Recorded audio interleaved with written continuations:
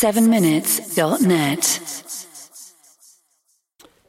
There were once two brothers who were identical twins, but although they looked exactly the same, they were exact opposites when it came to their personalities.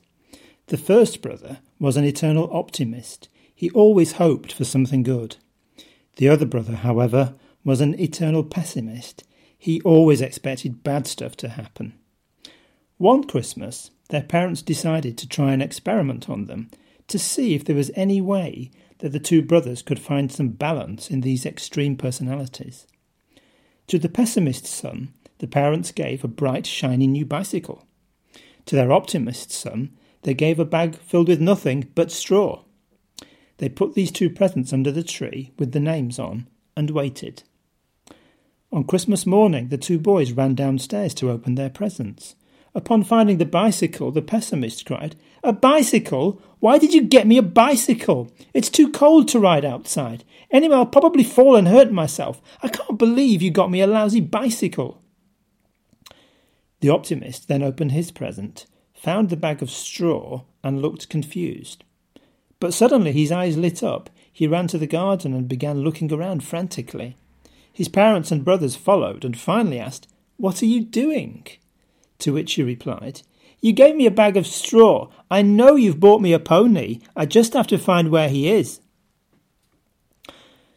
There's something great about being an optimist, a glass half full person, isn't there?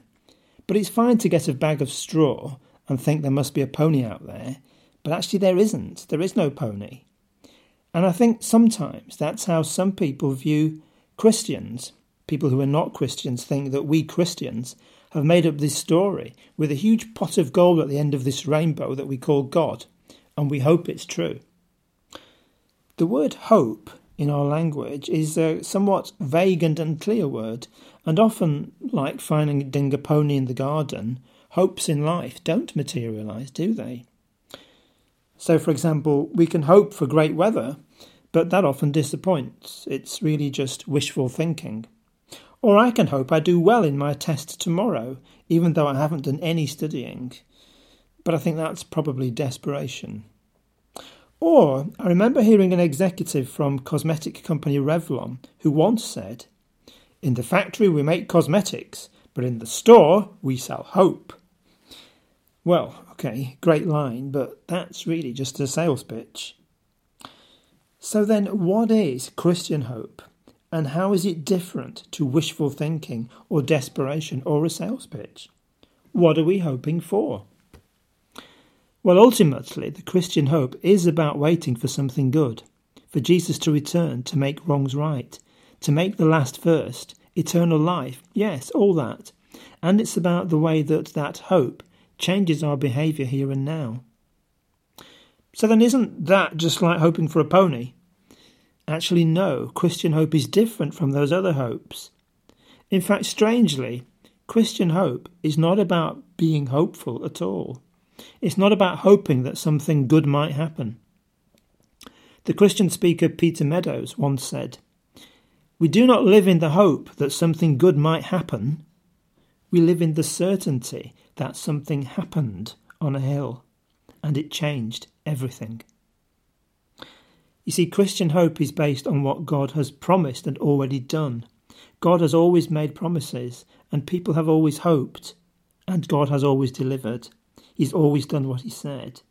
So, for example, God promised to Abraham there'd be a nation that would outnumber the stars in the sky.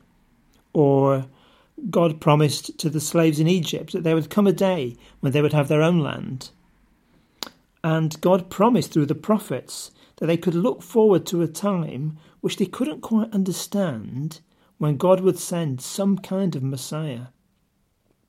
In all of these cases, and many more in the Bible, people couldn't see what would happen next. They didn't understand most of these promises. What kind of Messiah? What will this Messiah do? What does that even mean? But they knew that God has always delivered on his promises, and they based their hope on that. And so it's the same for us today. We don't exactly know how this world will be wrapped up and things brought to a conclusion, but we rely not on being hopeful, but on the fact that God always delivers on his promises. So actually, hope is a funny word. We're actually not hoping for anything. We're trusting that God will do as he has always done. 7minutes.net